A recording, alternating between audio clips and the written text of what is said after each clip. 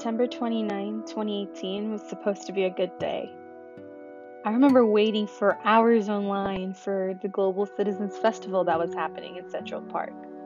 I waited 8 hours, from dawn till noon, on my feet, all for musicians and motivators who were going to blend their love of music with a message of hope for the future.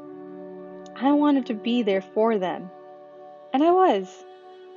I remember standing there, on my tippy toes, with my head held high above the clouds as I inhaled the music that flowed past the thousands of heads that were bobbling in sync. It was my first festival, first concert, first musical anything, and I was not worried when I should have been. I should have listened to my mom who told me that morning to be careful because the world is scary. I should have listened to the news channels and articles who time and time again proved to me that no place is safe anymore. But I didn't think anything would ever happen to me until it did.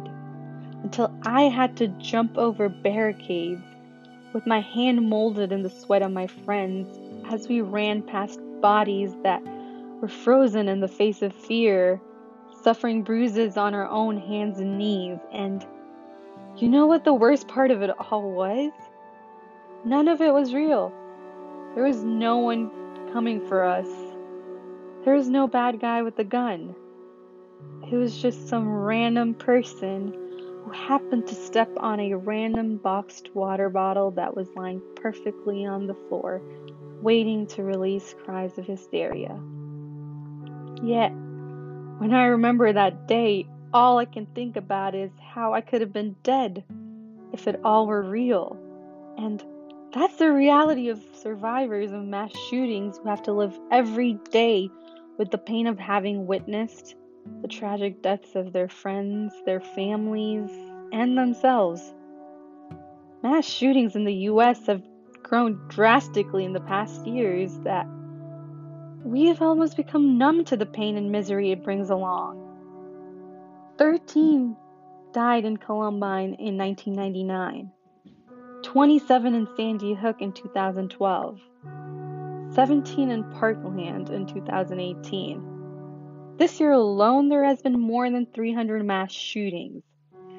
That's a staggering number of mass shootings, considering we're only on the 280th day of this year.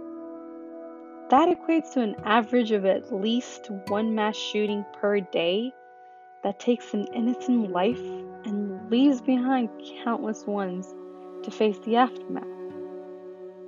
These survivors, they're men, women, children from the big cities and the small towns who are physically and mentally injured by the terrible things they've had to face. Many are able to stand up and fight the enemy in the face of tragedy. Emma Gonzalez of Parkland, for one, became an activist for gun control, and she led the March for Our Lives demonstration that brought together so many of us who demanded a need for change. But there are those survivors who have to fight their inner struggles first, and they often find themselves in the hands of mental health problems like post-traumatic stress, depression, and anxiety that start to dictate their every movement. And while some are able to search for help amongst professionals and their communities, others are not so lucky. And as we sit here and argue about what to do, who to blame, we let each shooting become just another statistic that people can use for propaganda without serving any tangible justice. And each death becomes a reminder to the survivors that this will happen again. And even if they have yet to heal, another one will rise to carry the burden. I like to think that I got lucky. Sure, there was no real danger to me. I wasn't caught in any mass shooting. But the fear I felt that day, the fear that traveled down my bones and scared my mind, that fear was real. And that fear is still alive.